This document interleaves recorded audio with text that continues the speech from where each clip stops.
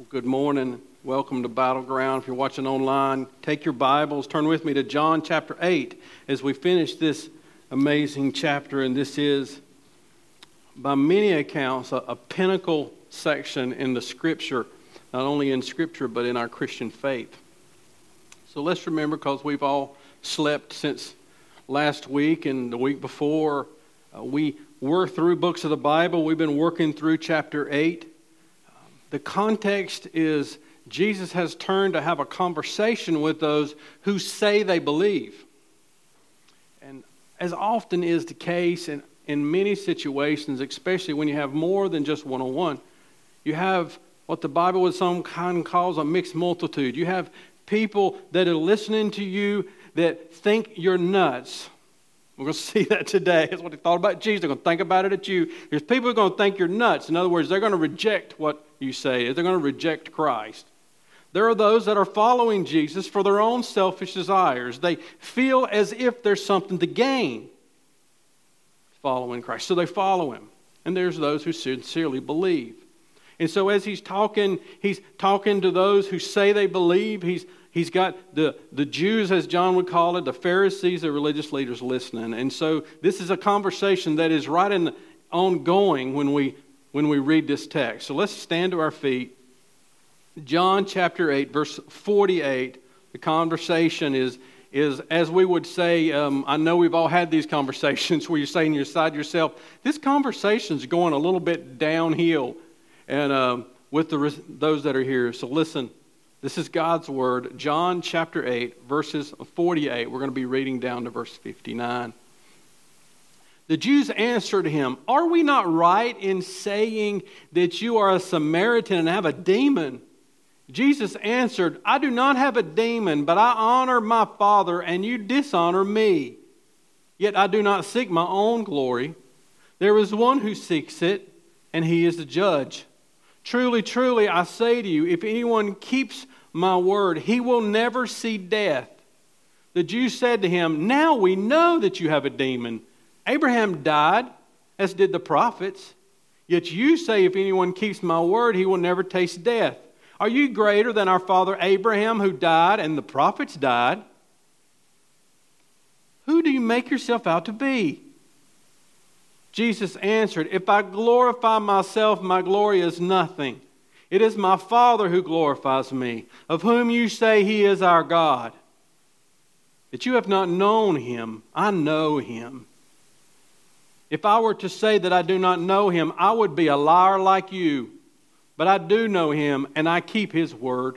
Your father Abraham rejoiced that he would see my day. He saw it and was glad." So the Jews said to him, "You are not yet 50 years old, and you have seen Abraham?" Jesus said to them, "Truly, truly, I say to you, before Abraham was, I am." So they picked up stones to throw at him, but Jesus hid himself and went out of the temple. Let's pray together, Lord.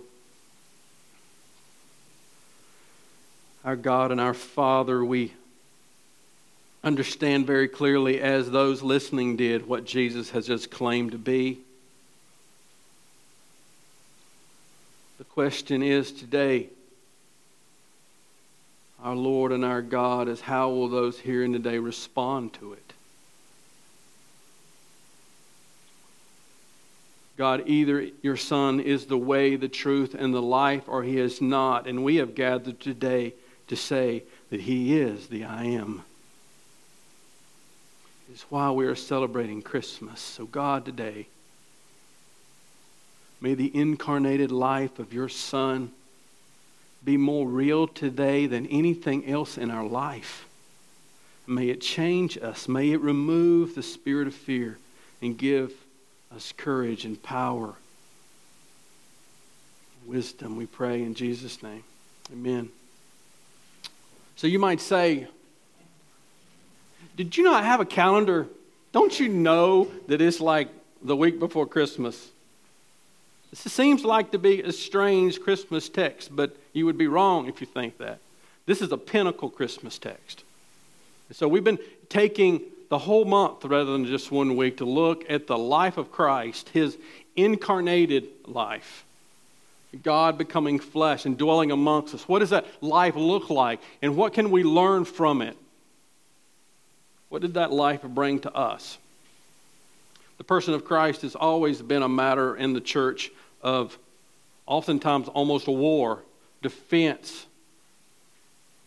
In AD 325, there was a heresy going on that attacked the very deity of Christ, saying that he was simply the first creation of all creation. That he was not God the Son, but just the Son. And so the church met and formed the Nicene Creed that says this: we believe in one God, the Father Almighty, maker of all things visible and invisible, and in one Lord Jesus Christ, the Son of God, begotten of the Father, light of light, very God and very God, begotten, not made, being of one substance with the Father, by whom all things were made, who for us men and for our salvation came down and was incarnate and was made man.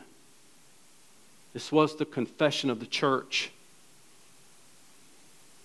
We have never moved, and 1,700 years later, we stand to say this morning the same thing.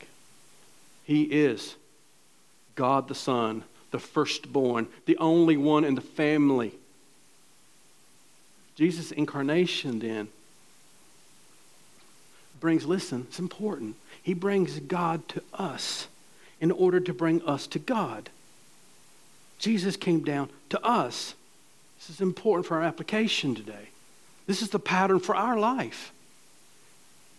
Why did he do that? To bring us to a family. He came to us to bring us to God in order that we might have a family where God is our Father.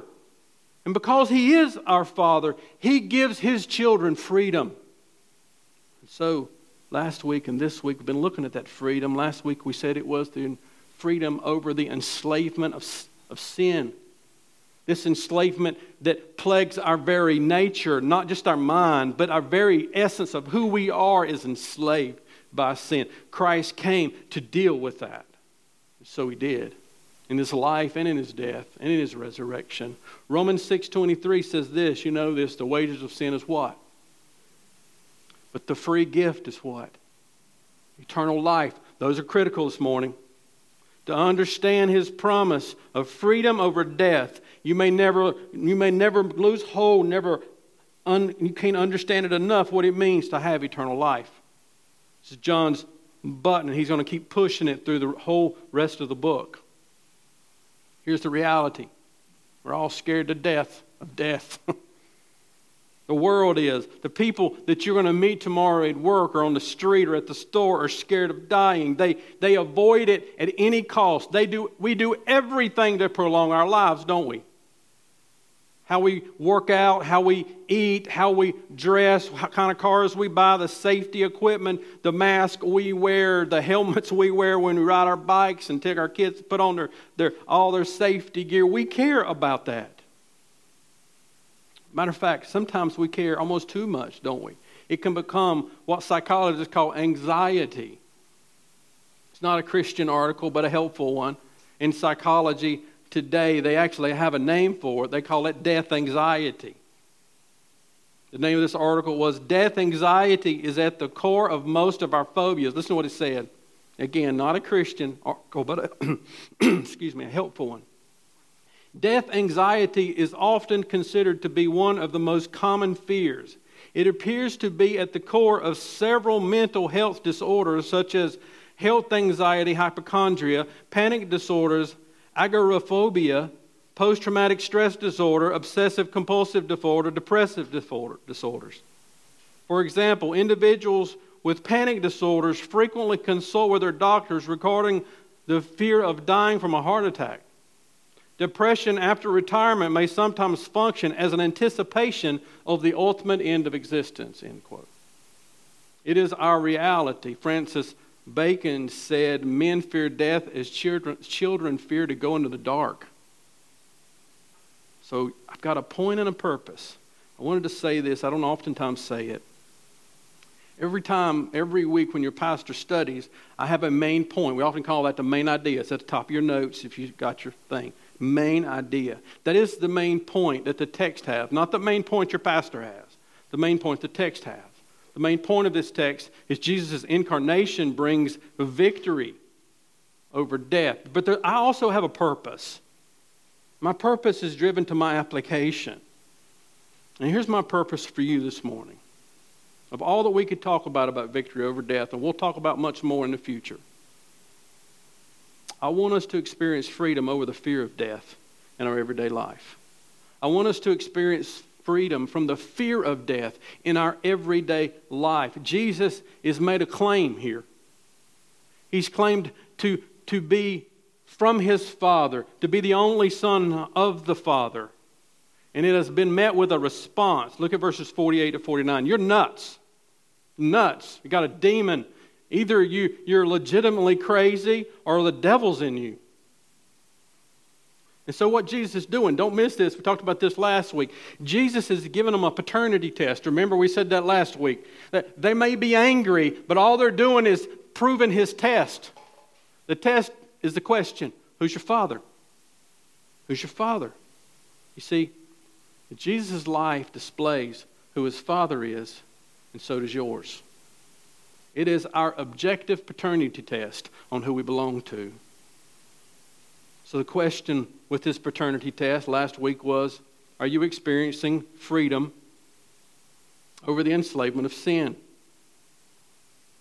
Next, today, are you experiencing freedom over the fear of death? This is our paternity test. And so I want you to see this morning two things: an astounding promise and an eternal declaration. An astounding promise and an eternal declaration. First, let's look at the promise, verse 51. Jesus' incarnation brings an astounding promise. Verse 51 says, "Truly, truly, I say to you, if anyone keeps my word, he will never see death." Notice again, just like last week, there's a condition, and it's the same one. You've got to abide. You've got to keep my word here. It is a conditional phrase, but it is open to anyone. Do you see that? If anyone abides in my words, he will not. This is the promise to all those who abide. There's no distinction. You see, I want us to understand this fundamental principle of death this morning, and we'll build on it as John builds on it. Death is fundamentally separation. We know this. You know when you go to the funeral home, don't you? Whether it's your loved one or whether you go to love on somebody else that you love that has lost someone, that the person there that's laying in that coffin is just a shell of who that person was.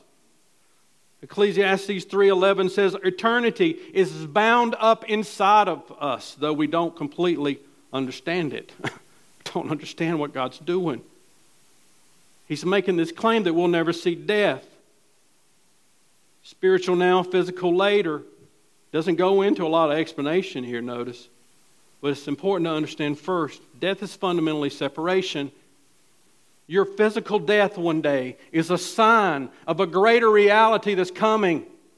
That every person here and every person there, including the most intelligent scientists, know. That's why they hate it so. Why do you hate a God that does not exist? Because you know He does exist. And if He does exist, there is an eternity. And we're headed there. We're headed there. Our sin separates us from God. And the moment you die, whatever you are right now becomes concrete. The Bible says those that have been separated by their sin, that pass into eternity without Christ, are separated from the mercy and grace and love of God forever in the horrors of hell. That's what the Bible says. So Jesus is concerned. Jesus is concerned about their paternity, about who their Father is. I want you to understand death is fundamentally separation, but also, let's grab a hold of this other truth. We've already looked at it. John 6:47. Turn back a few pages there and look at John 6:47. This is another one of those consuming points of John. We've already read it, one of our passages that we're going to look at in the future. We're going to look at another one in just a second. But John 6:47, I want you to grab this to understand, what does He mean? Here's the question I want you to be asking. What does He mean that we'll never see death? What does He mean? Death is fundamentally separation. John 6:47, truly, truly, I say to you, whoever believes has eternal life. He doesn't say whoever believes will have eternal life. We're going to look at that more in the future. He says right now you have it. So the key to understanding what he means by this is to understand, to believe, to be an authentic follower of Christ is to have eternal life now. It's important to understand what does he mean. He's going to explain this more. We just got through reading it while we were worshiping through music and word. John 11:25, I am the resurrection and the life. Notice that. Turn with me. I want you to see this. I don't want you to... this is one of those things I've read over all my life. I want you to see it. I'm going to read it again. Jesus said to her, I am the resurrection and the life. Whoever believes in me, though he die, yet shall he live. Verse 26, and everyone who lives and believes in me shall never die. You ever notice the live part? I was reading this week going, this is whoever lives. You know what live and believe is? Is present active. Whoever is right now living and right now believing in me shall never die, and those alone. No, promise expanding, you see. It's not just when we pass, it's while we live that we experience this freedom.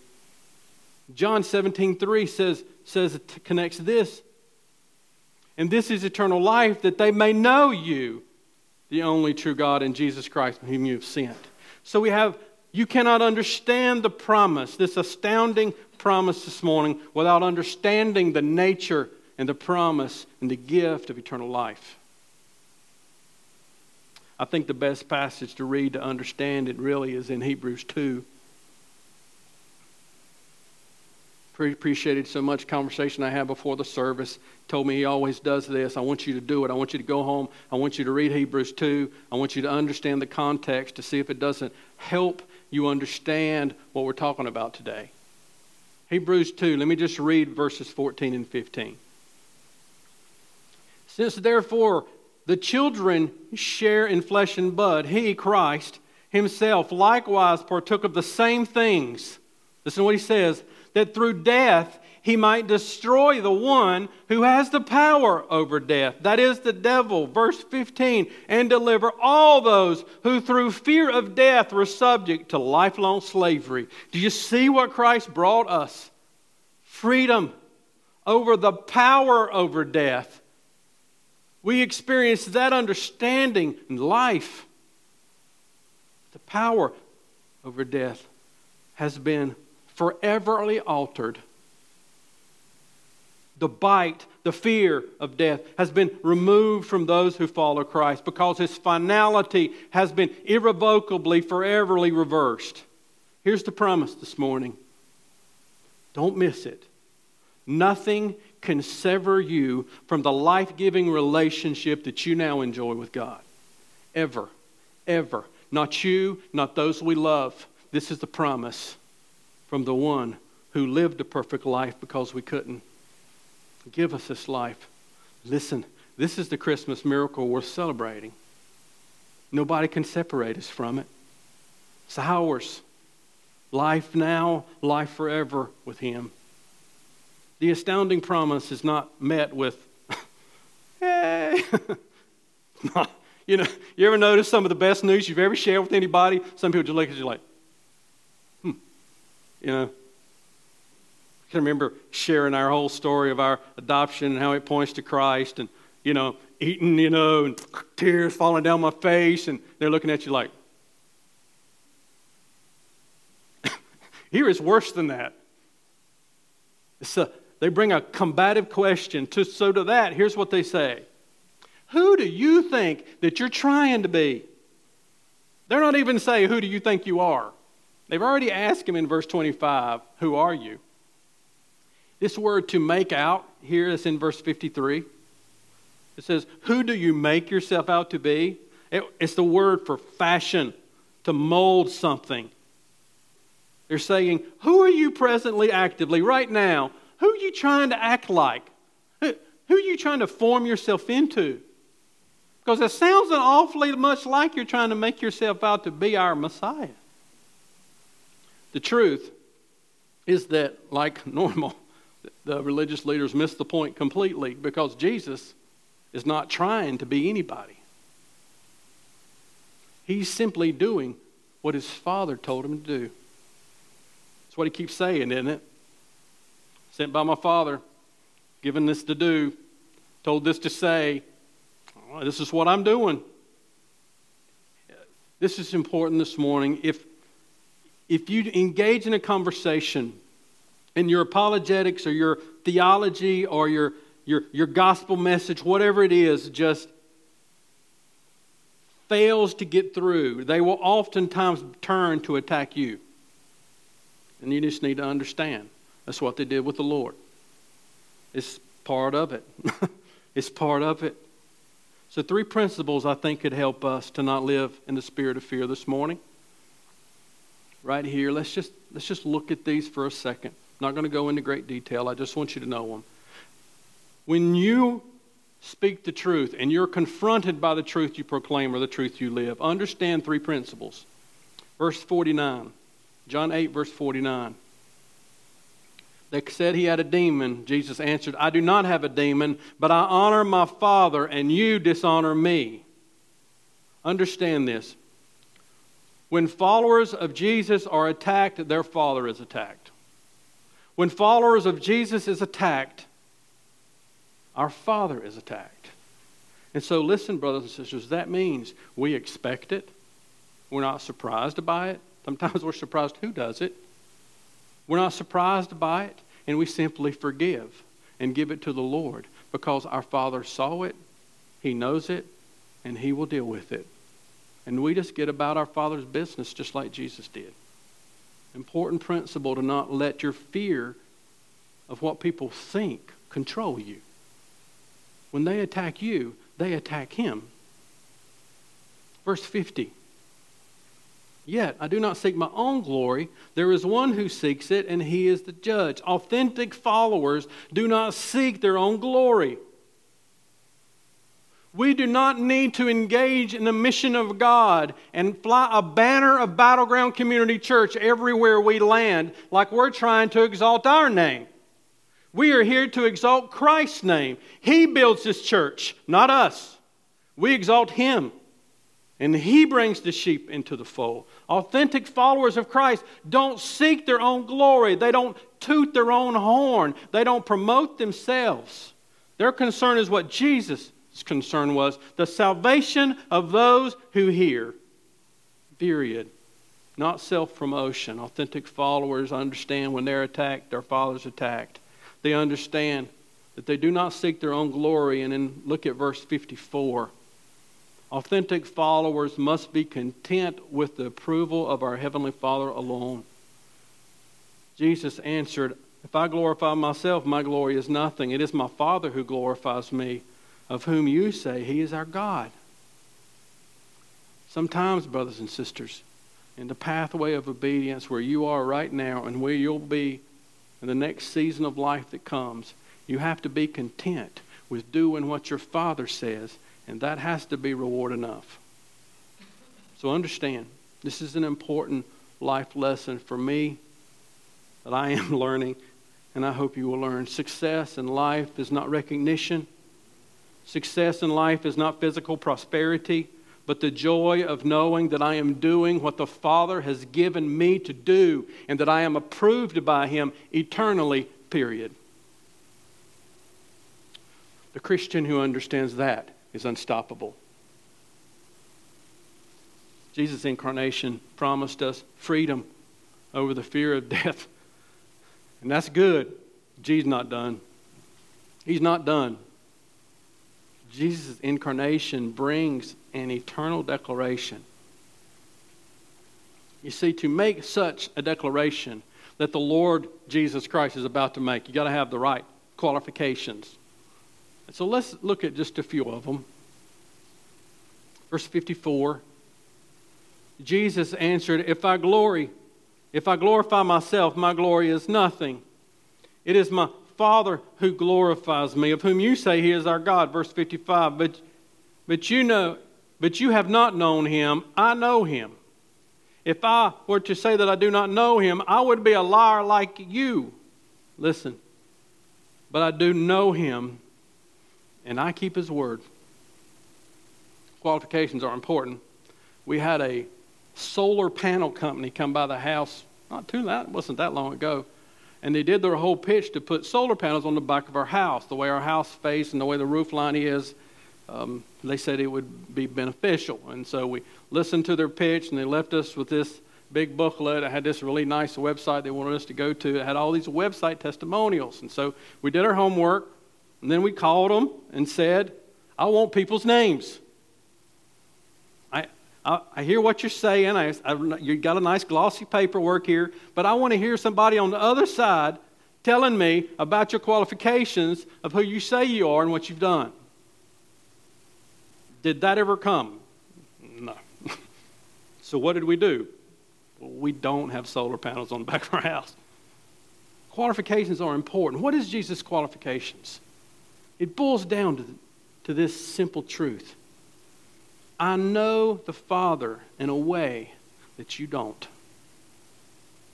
Remember, we said this last week. God is claiming to have experiential knowledge, not merely intellectual knowledge. He claims to have a personal relationship with God. And they don't. So his qualifications is best seen in verse 55. He has a qualification that me and you cannot say. I know him perfectly, and I obey him perfectly. What he's about to claim is enough to make some people jump off the boat, so to speak. Here's what he says.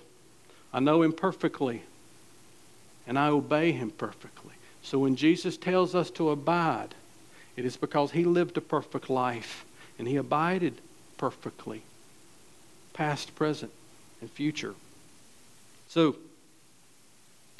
Jesus is not done. He's setting them up, so to speak. In verse 56, sort of just got to go home today and roll around with this, what Jesus said here. It only gets more profound the more you think about it. Your father Abraham rejoiced that he would see my day. He saw it and was glad. Now go home and chew on that one. Abraham rejoiced that he would see my day. Abraham saw it and he was glad about it. This is important today. Jesus is not some man that came and lived a good moral life, and because of that God adopted him. He himself is divine.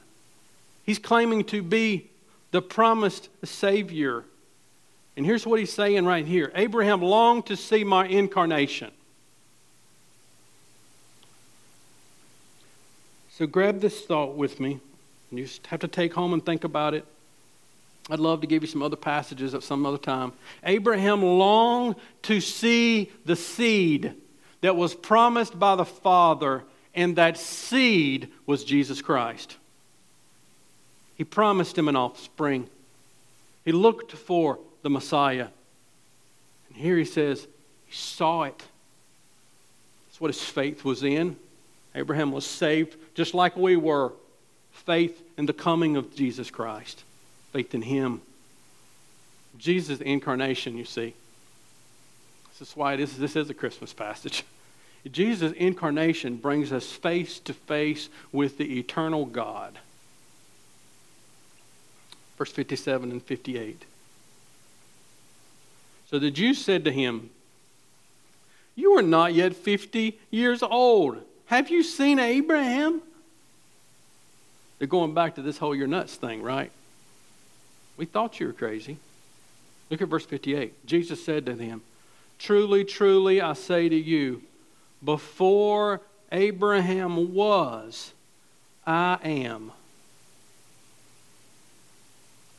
This, brothers and sisters, for the Jewish people, for many of those that we know and love, is the jumping off point. Because here Jesus takes God's name to himself. And you see, you can't take that to yourself and ever go back. Either when he took it to himself, that is exactly who he is, or they're right and he's nuts. So again, where does this come from? Why did he say it this way? Why did he just say, I am? Well, turn with me to Exodus, and I think we'll see. Even though you may know this, you need to see it. Exodus 3:14. You remember, God's people are enslaved.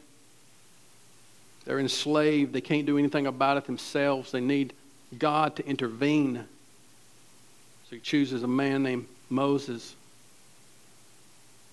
And in this conversation between God and Moses. Verse 14, Exodus 3. God said to Moses, I am who I am. And he said, say this to the people of Israel. I am has sent you. This, brothers and sisters, is what Jesus Christ took to himself. He says to the Jewish people, I am the I am. Jesus here is declaring himself equal with God. This is the cornerstone of Christianity. All of Christendom hangs on this question, who is Jesus? And so this Christmas, no matter what anybody else is celebrating, we are celebrating the fact that Jesus Christ is the I am, the eternal one, equal with God, very God of very God. There's no one else that takes his place. This is clear. Oh, how many scriptures could we read this morning in the Old Testament that said this? Let me just read a couple. Isaiah 41, verse 4. Who has performed and done this, calling the generations from the beginning? I, the Lord, the first, and with the last. I am He. A couple chapters over in Isaiah 43 and verse 13, it says, also, henceforth, I am He. There is none who can deliver from my hand. I worked, and who can turn it back? Brothers and sisters, all of Scripture follows the promise of an offspring that will bring freedom. And that offspring came to a virgin and was born and placed in a feeding trough so that the poor and the rich alike may know that God has stepped down out of glory into time and space, and He will receive all that repent and put their faith in Him and promise to give them eternally life. This, brothers and sisters, is Christmas. This is what we celebrate. So how did they respond? Tried to kill Him.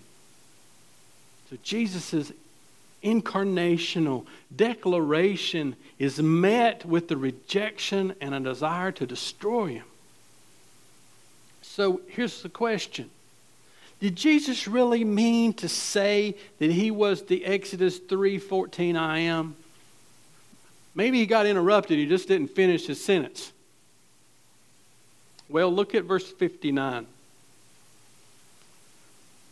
says those that were listening picked up stones to throw at Him. But Jesus hid Himself and went out of the temple. So Jesus' enemies bear witness that they understood the clarity that Jesus was claiming to be God.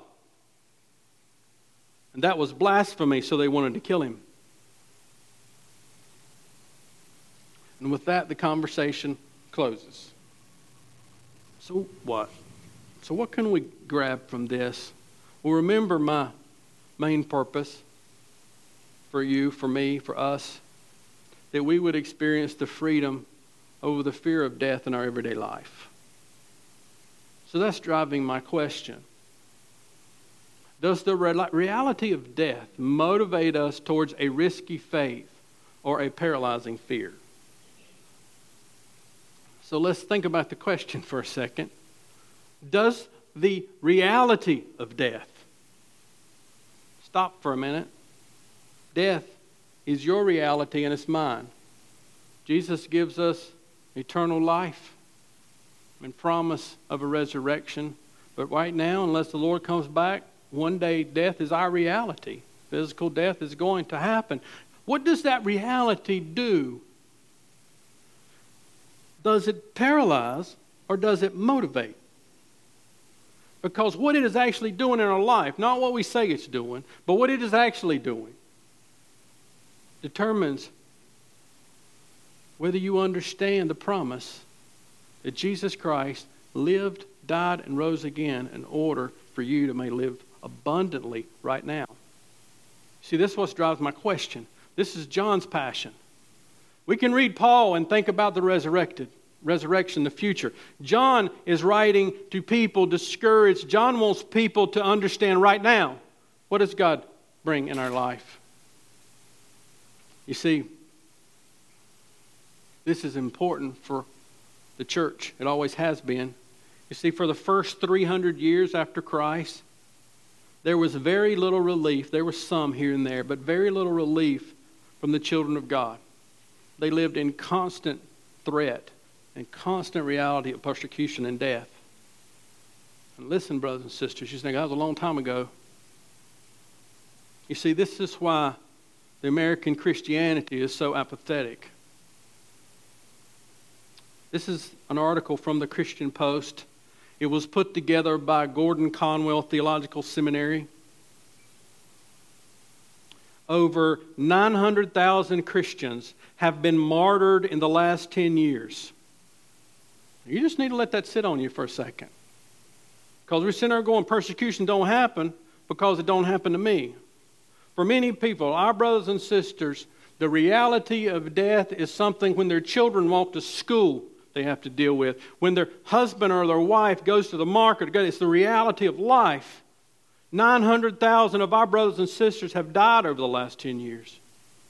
According to Gordon Conwell Center for Study of Global Christianity, over this past year, 90,000 Christians died for their faith. So this is not a mute question this morning. You see, before your pastor preaches a message, I got to ask myself the question, if I flew into one of these countries to where these people are dying, would my message still be true? What would I have to change? Does the reality of death, for those who are facing imminent death, motivate them toward a risky faith or a paralyzing fear? That question is just as important for them as it is for us today. Here. I say this because I love you.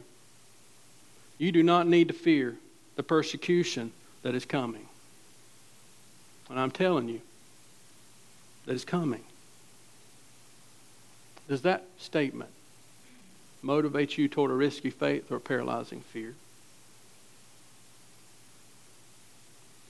My point, main idea today of the text, Jesus' incarnation brings freedom from the fear of death. That's our first taste of victory. I don't have to fear it. Turn with me to 2 Timothy chapter 1. 2 Timothy chapter 1. I want you to think about this not just as a book of the Bible that it is, a word from God, which it is, but I want you to understand it. I want you to see this book. You can go home and read it next week. Read it as a letter from a man who had invested his life into another man. These were two guys who loved each other. This was a letter from a man in prison who was just very shortly would lose his head because of his faith. And yet the man in prison, the man in chains, writes a letter in 2 Timothy 1 and verse 6 and encourages free but struggling Timothy. For this reason I remind you to fan into flame the gift of God, which is in you through the laying on of my hands. Verse 7, for God gave us a spirit not of fear, but of power, love, and self-control. This is the question that Timothy had to deal with, that we have to deal with. How do I put on a risky faith and put off the paralyzing fear? Because if we're all honest with ourselves, there is times in my life where my fear paralyzes me. It's not as if I do not know what I'm supposed to do. It's I don't want to do it sometimes. So I busy myself up and call it being responsible. It is never responsible to disobey what the Lord tells you to do, even if you're doing it by working. And so I want us to see three things today. Risky faith is an incarnational faith. Risky faith is an incarnational faith. The question, why does Paul care so much for Timothy? I ask people that sometimes when I get frustrated. I'm sitting there going, why do I care so much for you? Because God has set His affection on you. They loved each other. By most accounts, people believe that Paul actually evangelized Timothy, came to Christ because of the influence of his ministry. He discipled him. Timothy and Paul shared joy together, pain together, persecution together. Timothy and Paul saw each other at their best and worst days. Timothy knew where all Paul's scars were, and he saw some of them put on there. And yet Paul in prison encourages him to be bold and courageous. In other words, being incarnational means that your life is oriented towards the life of Christ. In the way we live in relationship to each other, this is first. Is first. Before we step out into a lost world to share in their mess, we must first be committed to sharing our own with each other for the good and the bad. Quit leaving churches if you're watching online. Stick with people if the Scriptures taught. We need each other. We have our own message that we're trying to follow Christ in, and I need you for mine, and you need me. Why is this so important? Because we do not serve an apathetic, passive Savior who formed a plan and sent it down here, but one who came Himself and moved in next door to abide with us in our mess, and so we must do the same. This is incarnational. This is risky. And if you don't believe it's risky, try it. In other words, I sat one time in a preaching meeting with Pastor Jeff at Parkwood, and he asked everybody, young pastors around the table, how many sermons have they preached? And most of them could list them. Well, I've preached 5, I preached 6, I preached 8. He said, as long as you can count the sermons you preached, you haven't preached enough. As long as you can count the amount of people you discipled, you have not discipled enough. You can't count them. Why? Because most of them will take something and turn around and walk away. That's true. That's why it's risky. I asked a sister in Christ who experienced this week. We worked with a dude all week. Got him a little work. He didn't show up. I said, do you ever feel like that you want things for people worse than they want it for themselves?